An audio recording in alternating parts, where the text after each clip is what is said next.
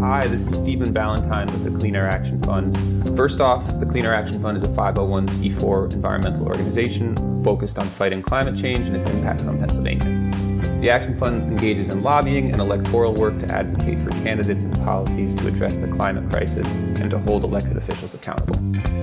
Today, we're really excited to have Audrey Schulman here with us to discuss her work and how it can address Philadelphia's aging, polluting, and expensive gas infrastructure. Audrey Schulman co-founded HEAT and has led the organization since its start in 2008. And together with her co-executive director, Zainab Magabi, she has developed HEAT's innovative thermal network solution to decarbonizing gas heating and is guiding its adoption in Massachusetts and other states. Welcome to the podcast, Audrey. We're really excited to talk to you today. Thank you so much. I'm excited to be here. I'm really excited to talk about thermal networks and introduce more people to the work that you're doing. But first, I want to talk a little bit about the problem that thermal networks are trying to solve. Can you talk a little bit about the state of gas distribution infrastructure generally and in Philadelphia specifically? Yeah, so a lot of our gas distribution system, meaning the pipes underneath our streets and the affiliated infrastructure, is aging and leak prone. And that's a problem not only because of safety. I think we all have had experiences in the cities that we live in of some gas safety difficulties, but also it's a problem because all of us ratepayers, all of us customers, actually pay for the lost gas. And that gas kills trees by the roots by suffocating the tree through the roots. Actually, trees need oxygen to breathe, which is sort of fascinating.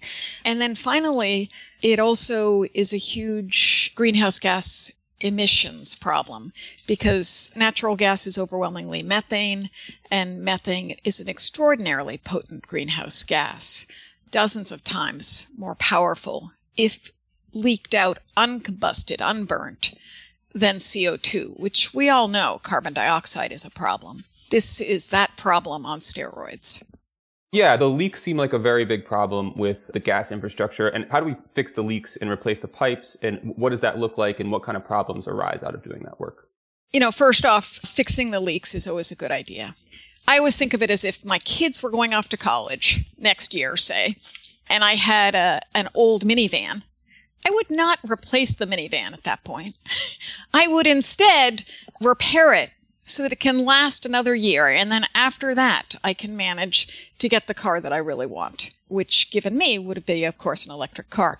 But we should repair. We should keep the system safe and reduce the waste and reduce the emissions and keep our trees healthy. And at the same time, when we do have to replace the infrastructure, because a lot of it, as I said before, is incredibly old. And because it is so old, it is leaking and unsafe and hurts trees, and we all end up paying for that wasted gas. We should replace it with what we want for this next century. The gas infrastructure, for instance, in the Boston area, where I come from, there's one gas pipe that dates back to when President Lincoln was in office. That was cutting edge in the 1800s. Let's move towards something that's cutting edge now. I definitely don't think we should be using technology of the time of Abraham Lincoln, especially these days. So if we are going to replace these pipes because of these leaks, how long would it take and how much would it cost to replace the pipes that we have carrying gas underneath the streets of Philadelphia and other cities in America? Well, so luckily, in a strange way, in Philadelphia, approximately 40% of your gas infrastructure is cast iron, dating back to over 100 years ago. And so all of that is infrastructure that, PGW, Philadelphia Gas Works, is planning to replace. So instead of replacing it with brand new fossil fuel infrastructure, that again is a system that's very antiquated in terms of the idea of it, the technology of it, let's move to something that we really want for the next 200 years. Yeah. Because if we spend decades, replacing current cast iron pipes with more pipes that carry gas, those are pipes that are eventually just going to be stranded assets when we stop burning gas for heat, right? All utilities, what they basically do is they pay for extraordinarily expensive infrastructure that we all need, like water, electricity, gas, or heating. And they have all of us customers pay for it over decades. And that way it erases the upfront cost for all of us so that we can, no matter if we're wealthy or not, whether we have a backyard where we could put a water well in or not, we can all access water, electricity, gas, etc. That is an amazing system. But the problem with that is if you want to change the system, it takes a long time. If you imagine a cruise ship as a gas utility, you're steering for a point that's 50 years ahead of you, because that's how long they amortize the system over. And so that means that if you want to change the infrastructure, you have to think 50 years ahead. That means that if we replace these pipes with more pipes that are meant to carry gas, we're going to be paying for those pipes for 50 years, even though we're not going to be using them, hopefully, for anywhere near 50 years. Right. So your children and your grandchildren will be paying for an infrastructure that they never get to use. That sounds crazy. Yeah. So those are obviously big problems with continuing business as usual for gas distribution. But with big bureaucracies like utilities and governments, there can be some inertia or risk aversion when it comes to big changes. Yes. That's what you want in a gas utility, right? Yeah. You want somebody who's utterly risk adverse. Totally. But luckily, gas utilities have innovated a lot. And Philadelphia is one of the first places that gas systems were innovated. And I'll just say this as a fun extra detail, that when the system was created back during the Civil War, afterwards they had a lot of, Civil War rifles left over. So that's one of the ways they made the pipes, is out of the barrels, basically recycled, guns, rifles. That's incredible. Isn't it? Yeah. Yeah. Anyway, I've always found that fascinating. Philadelphia is one of the first places people used gas, and it is the perfect site to innovate for the next technology, because gas has worked really well for a long period of time. But I think it's partly this is the time to begin to switch, not only because of climate change and the other reasons that I've mentioned, but also because right now air source heat pumps are becoming an increasingly good competitor. They are becoming more and more efficient. The price of buying them is lower. The ways of installing them are easier. They can provide heating and cooling. And at some point, when they become utterly price competitive with gas, you're going to have a lot of people, as they already are, switching to air source heat pumps. And then those people who switch are going to be those who have the money, the means and the money to do so. And so you're going to leave a lower and lower income level of people on the gas system paying for that same fixed cost of those 3,000 miles of gas main that you have underneath Philadelphia. And that means low-income people and renters will be the last people on the gas system paying extraordinarily high energy bills. That's such an important point. And that's what people call the gas utility death spiral, right? Yeah. A lot of the time people think, we can't keep burning gas because eventually it's going to be a problem for climate change and we need to fight climate change. But also the gas utility model is not sustainable in the sense that there's new technology that's just going to make it obsolete. And if we don't think ahead in the way that you're talking about 40, 50 years, then we're just going to slowly have people who are wealthy, who can afford to make the switch to modern heat pump technology, make that switch. And then, poorer ratepayers are going to be left paying the entire cost of a gas distribution infrastructure in cities like Philadelphia. Yeah, the Germans call it the last grandmother problem, that there's just one last grandma huddled in her house paying for the entire gas system because she can't afford to get off.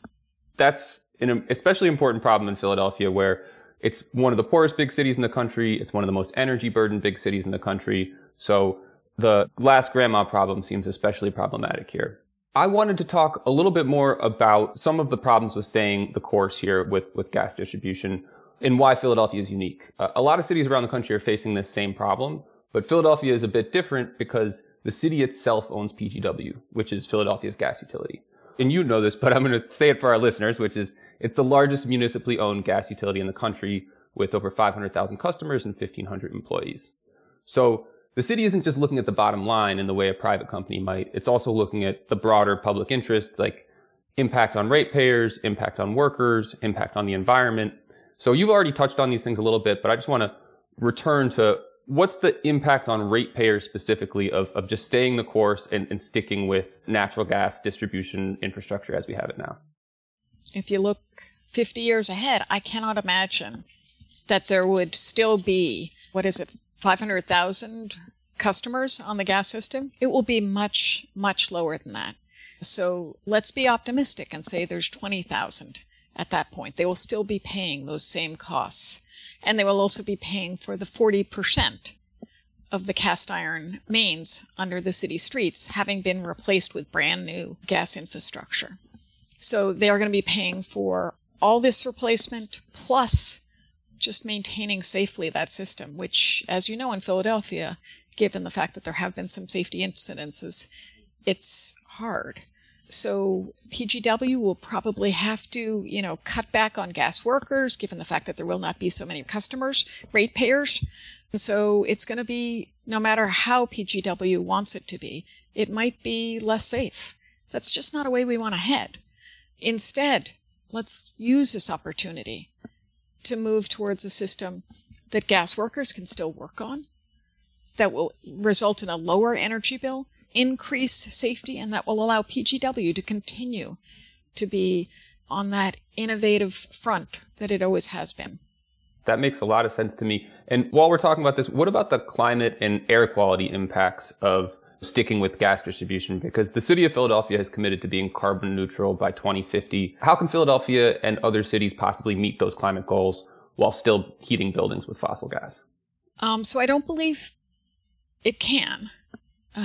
If there's more than 3% of the gas leaked out unburned, it is, as I said before, released as methane, which, because it's so potent as a greenhouse gas, it makes gas worse than coal. So we must get off of gas. There is no question about that, not only because of climate, but also because the business will not be there in the future. It cannot economically compete soon with air source heat pumps, given their increasing efficiency.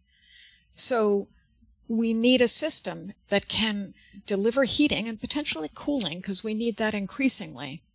And it needs to be able to be installed, owned, and operated by gas utilities and gas workers. And so that's part of the reason we came up with networked geothermal. And that's a great segue into networked geothermal, but I'm going to ask one more question before we get there. I want to quickly touch on alternatives to replacing our gas distribution infrastructure. Besides networked geothermal, are there any other solutions that can protect ratepayers, workers, and the environment? We're going to need every system, every way we possibly can, to reduce our emissions and do so in a cost-effective and safe way. And the network geothermal system is just one system, but I think it's particularly pertinent to urban and low-income cities like Philadelphia. I think it's time. I put it off long enough. Let's talk about network geothermal. What are thermal networks or network geothermal, and why are they called that? Networked geothermal, and I'll use that term, even though it is a big clunky mouthful, basically would mirror the gas infrastructure in the street, where you'd have a pipe going up and down the street filled with just plain water that's at ambient temperature, somewhere between, 40 to 90 degrees, with service loops going to each building. And inside of each building, you'd have a heat pump, and a heat pump is basically the same as the technology in your fridge, except for it can run forward or backward. So it can pump heat into your home or out of your home, thereby providing both heating and cooling. And it does it not by combustion, where you're creating, through chemical energy, you're creating heat, but instead by moving naturally occurring temperature. So it's so much more efficient. An air source heat pump is 2 to 3 times more efficient than even the most efficient gas boiler or furnace. Because a gas boiler, you can only get up to 100% of that burned gas to be energy transferred into your home for heat. Yeah, and some of that heat's always going to go up the chimney, right? Always. Exactly. So you're going to lose some. But then with heat pumps, you're able to take heat or cool from the air or water and transfer it into the home. So instead of creating heating and cooling, you're moving it from outside of your home inside of your home. Right, exactly. So you can be several times more efficient than burning gas for heat. Yeah, basically inside of it is a refrigerant. What it basically acts as is a sponge for heat. So when it expands, it absorbs the heat, and when you compress it, you can wring out the heat. So you can sponge up the heat outside, bring it inside, wring it out to get the heat into your home. And it would distribute it through whatever distribution system you have, such as forced hot air, right, through ducts. And the infrastructure would be where the gas infrastructure normally is, in the right-of-way of the street, and there'd be boreholes attached that would be 500 feet deep or less, right, which might seem deep, but these are just 6-inch wide pipes. It's laparoscopic, and in terms of geothermal, it is extraordinarily shallow. Those would be used to bring the temperature of the water in the pipes back to a temperature that keeps heat pumps happy. They work most effectively and efficiently. They are pulling temperature off of something that's in that 40 to 90 degree temperature window. And that way you have heat pumps working constantly efficiently, delivering the temperature to lots of different buildings. And each of the buildings, instead of wasting their excess thermal energy, it gets shed back into that system to be reused by the next customers down the street. So for instance, an ice rink, it will be pulling cold off the system all the way through the year and providing heating to approximately, I think it's 50 homes, enough for the entire year.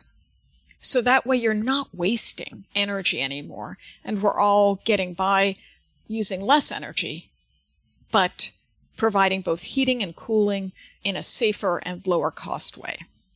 There are so many exciting things in what you just said. I'm going to start with the efficiency gains of network geothermal. Like, that's the part that really blows me away. It's a little bit hard to understand, but I think when you wrap your mind around it, you see how incredible it is. Yeah, and for instance, office buildings tend to use a lot more cooling than they use heating.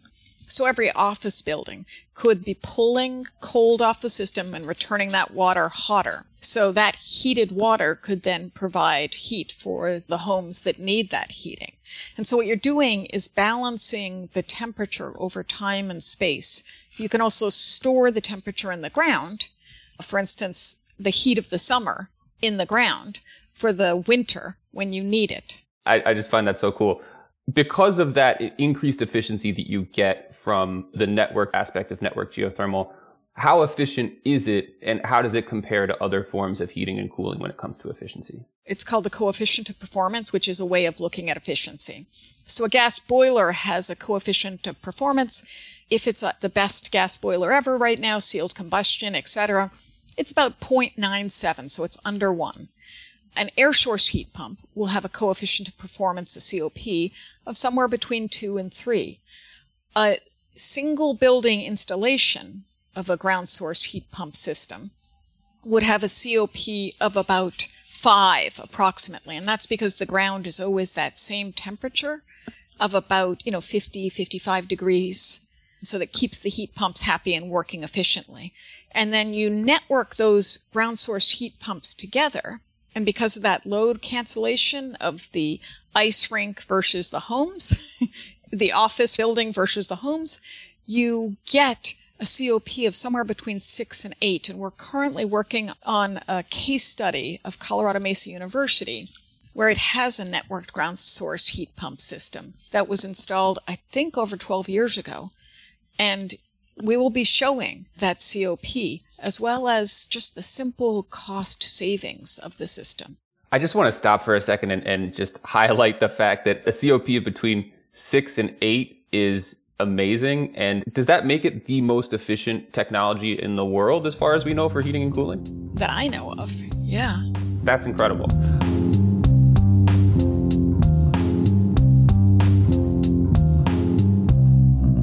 You already touched on this a little bit, but I just want to make sure that people understand, for folks who aren't as well versed in the heat pump world and how homes are heated and cooled using heat pumps.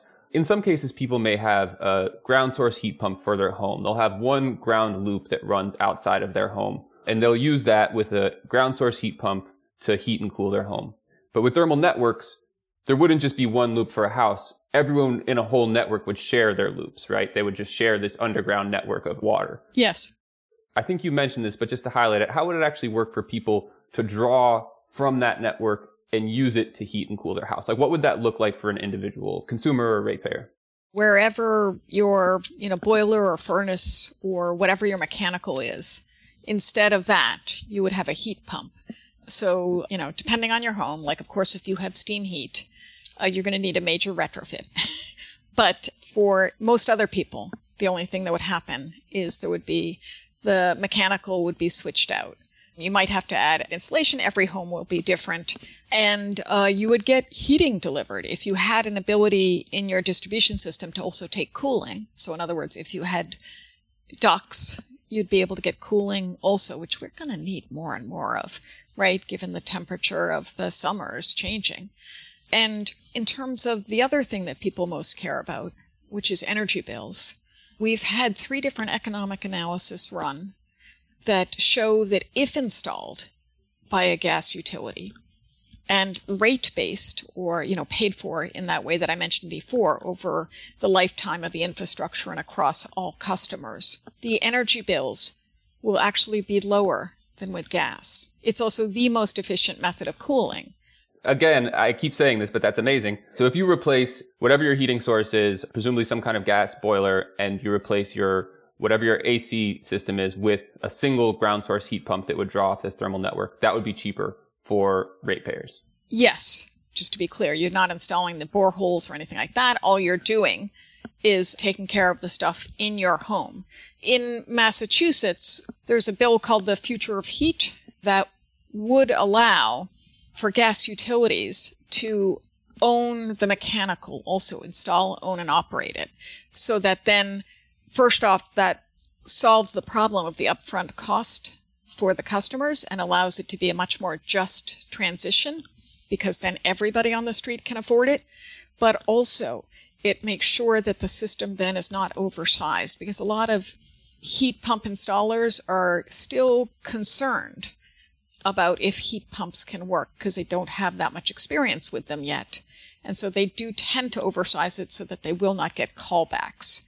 Part of the problem that we talk about with this gas utility death spiral is that more well-off people are able to buy these air source heat pumps, which are more efficient, greener, provide heating and cooling, but poorer ratepayers can't afford to do it. But if the utility is going to be purchasing the heat pump itself and installing the network geothermal system, then it can reach everybody at a more affordable price than they're paying for their current systems.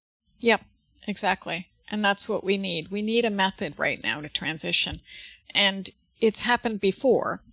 For instance, when we shifted from what was known as coal gas or town gas, which was made from coal being gasified, to what's called natural gas now, gas that's mined, big bubbles of methane under the ground that's mined.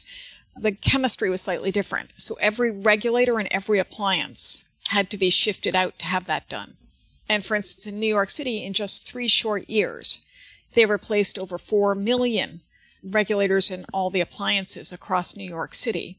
And that was the gas utility doing it. And that sort of gives you an example of what gas utilities possibly can do when their business is on the line. And that's what we need at this moment. It's important to remember that we can make big changes and that we're capable of big transformations, especially right now, and that we have the tools to do it. One more question about what network geothermal would look like. Do you see it as a good fit for the city of Philadelphia? Yes.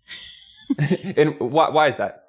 Well, first off, I looked briskly at a hydrogeological survey for Philadelphia, and if I remember correctly, I think it was the northwestern part of Philadelphia is just ideal for this, but also because you have that 40% of the infrastructure that needs to be switched out.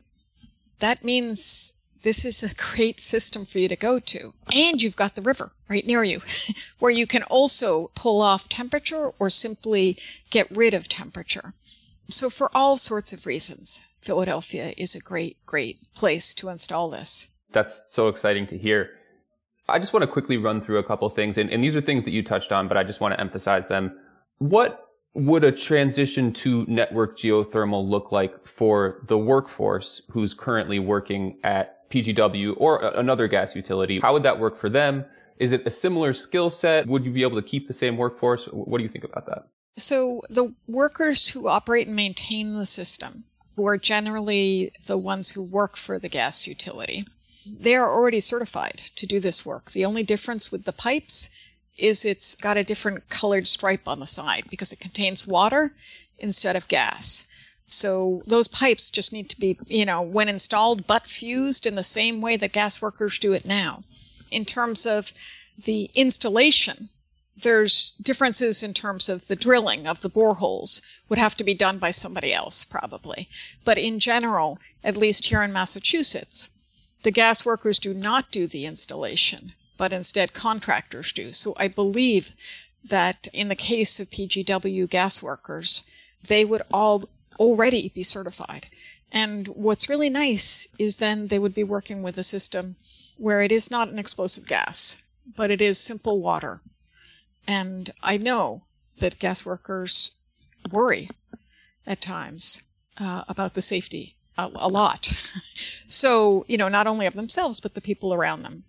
It certainly sounds a lot safer to transport water underground in pipes than a flammable, explosive gas that can cause harm when you breathe it in or causes harm when it's burned.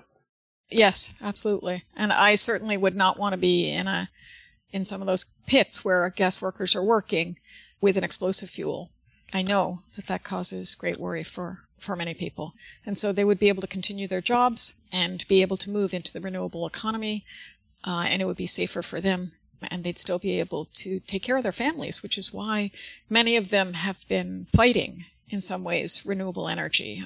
At least here in Massachusetts, I've talked with gas workers, and they say that renewable energy in general pays 1/3 per hour that gas work does, and it doesn't have the same benefits. So for their families, they must fight against renewable energy. And in this case, there is not that problem. That's so important to be able to bring together coalitions of people who can get on the same page and work together towards this energy transition. That covers the workforce. What about the utilities themselves? How does this work for them? Is this a good deal for them as compared to just continuing on this, what we've already said is pretty much a doomed enterprise of trying to provide people gas for heating over the course of the next few decades? How will this look for them? So I think it looks pretty good for them. They get to once again innovate, to deliver an energy at a lower cost way that's safer, and they get to be, fiscally responsible and move into this new century, and they don't have to worry as much about stranded assets. There would have to be, of course, legislative and regulatory changes. I don't know as much about what's exactly required in Philadelphia, but in most states, gas utilities can only sell gas. And so they would have to be allowed to sell thermal energy as well. And luckily, New York just passed a law allowing gas utilities to transition to thermal utilities, as well as other utilities. I mean, other utilities could do it also, not that gas utilities can become, say, electric utilities. So we do have an example of a state already moving toward that. They would also have to do a variety of potentially other regulatory changes, such as being able to install thermal infrastructure, and maybe, if it's considered the best way in Philadelphia, installing, owning, and operating the heat pumps in the homes and businesses so that it could be a more just transition. So in some ways, it's a growth opportunity for these utilities. They can now provide heating and cooling. They can get into other areas of providing service. Yeah, in a lot of towns out in western Massachusetts or in more rural areas, you can't get a new gas pipe to the area, right? Because nobody wants it going through their backyard. But in this case, because this system is a closed-loop system, right? You only have to fill it up with water once. It's basically just a giant radiator running around town. You don't have that problem with NIMBYs, with not in my backyard. And it's just a water pipe. So gas utilities can now move into a lot more areas to be able to supply both heating and cooling. And that means that they get more constant revenue through the year instead of just their sales cycle being in the winter. They now have a consistent sales cycle throughout the year. The more I learn about thermal networks, the more there is to like. I feel like I just keep learning more and more exciting things about them. This may seem kind of obvious, but what's the effect on climate and air quality? Not just because it's more efficient, but also because it can be powered with green energy, right? Yes. So it would improve. Clearly, you'd reduce the gas leaks, as you get off of gas, right? So the gas leaks would go away. And that's a huge emissions problem. Secondly, because we wouldn't have combustion in the homes, our indoor air quality would be better. And for instance, gas stoves, if you have a gas stove in the house, your children have a 24% increased chance of getting asthma. Gas stoves are not good for us, but we use them, and that goes for all the gas appliances. So indoor and outdoor, our air quality would be better, we'd be safer. I love the lower energy costs, etc., and we'd be fighting climate change. Yep, absolutely. Finally, to start wrapping things up, I want to talk about what it looks like and what it has looked like putting thermal networks into practice. Are there any prominent examples you can think of existing thermal networks? Yeah, so there's a variety in different college campuses like Colorado Mesa University, Weber State, etc. Colleges are leading on this. But here in Massachusetts, Eversource Gas has already been approved to install a networked geothermal system. It's going in the city of Framingham. It'll be a variety of schools, a firehouse, some elderly housing, and an army set of buildings. So that's starting to be installed this fall. And then National Grid, which is the other major utility here in Massachusetts, is approved to install 4 other ones.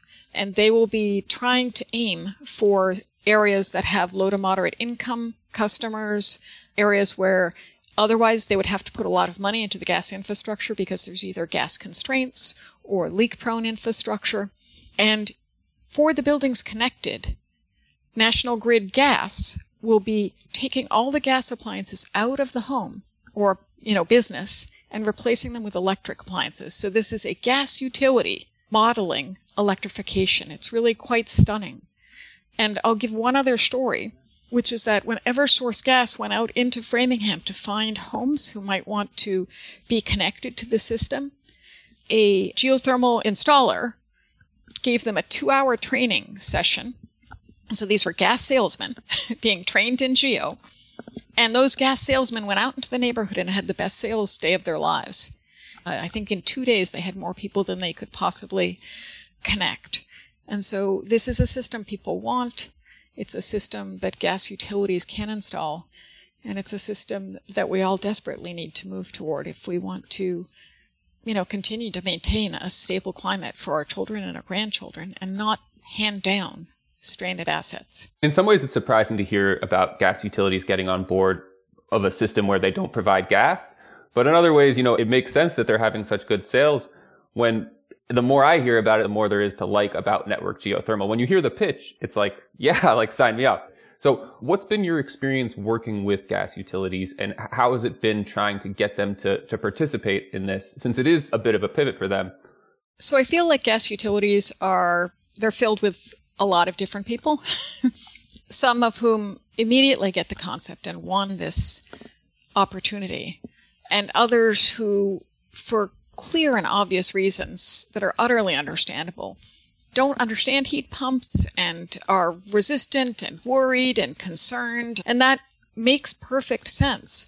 But the more we de-risk this system for gas utilities, for regulators, for the public, the more we show that it can work, that it can produce the heating and cooling we need with all the other benefits I've named, then the more we can move toward this at the speed that we need to be able to transition not only our heating and cooling system, but also it'll help us transition our electric grid too. Because of that incredible efficiency that I mentioned with this system, it radically reduces the electric peaks on the electric grid, allowing us to move forward faster towards electrification and using electricity that is produced from renewables and storage rather than from fossil fuels, which we will not be able to use much longer because of all of the city mandates, the state mandates, etc., that are happening around the country.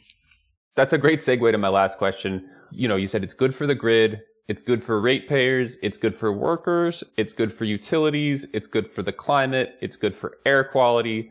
It seems like it's a win-win-win-win-win for everybody. What am I missing? It seems a little too good to be true. Is it?